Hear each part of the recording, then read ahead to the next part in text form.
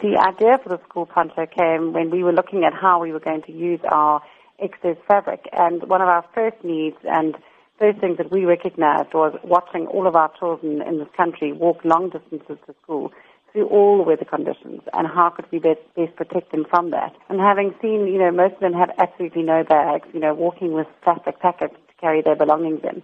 That was one of the first things that we recognized we could try and do, and we would make a backpack. And then the idea of the poncho came with the idea to protect the children from the wet weather conditions. And the poncho doesn't just protect the child, it protects the bag and all the belongings of the child too. How does this project encourage entrepreneurship then? We aim to promote entrepreneurship by offering skills training. And not only that, we also have done a very different way of costing our bags. We basically have decided that we need to ensure that all the sewers earn a living wage and a fair wage. And so we work out how many bags in a day the average sewer could make. Not a professional sewer, but the average sewer.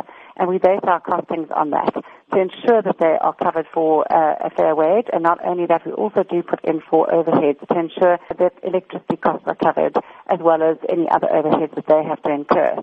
But we do work with community organizations, and that's why we've added that in as well. How environmentally friendly is this project? The environmentally friendly part comes in a number of aspects. First of all, we weave our own fabric here in South Africa. So we have a factory in Pinetown, and we actually make the fabric ourselves. It's then treated specifically for dye sublimation in our plant, where we have a professional chemical engineer who treats the fabric for dye sublimation. Our inks are all natural inks, water-based, so they are unharmful to the environment.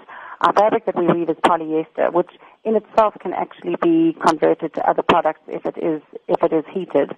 But our whole big point is to get rid of any excess waste going to landfill.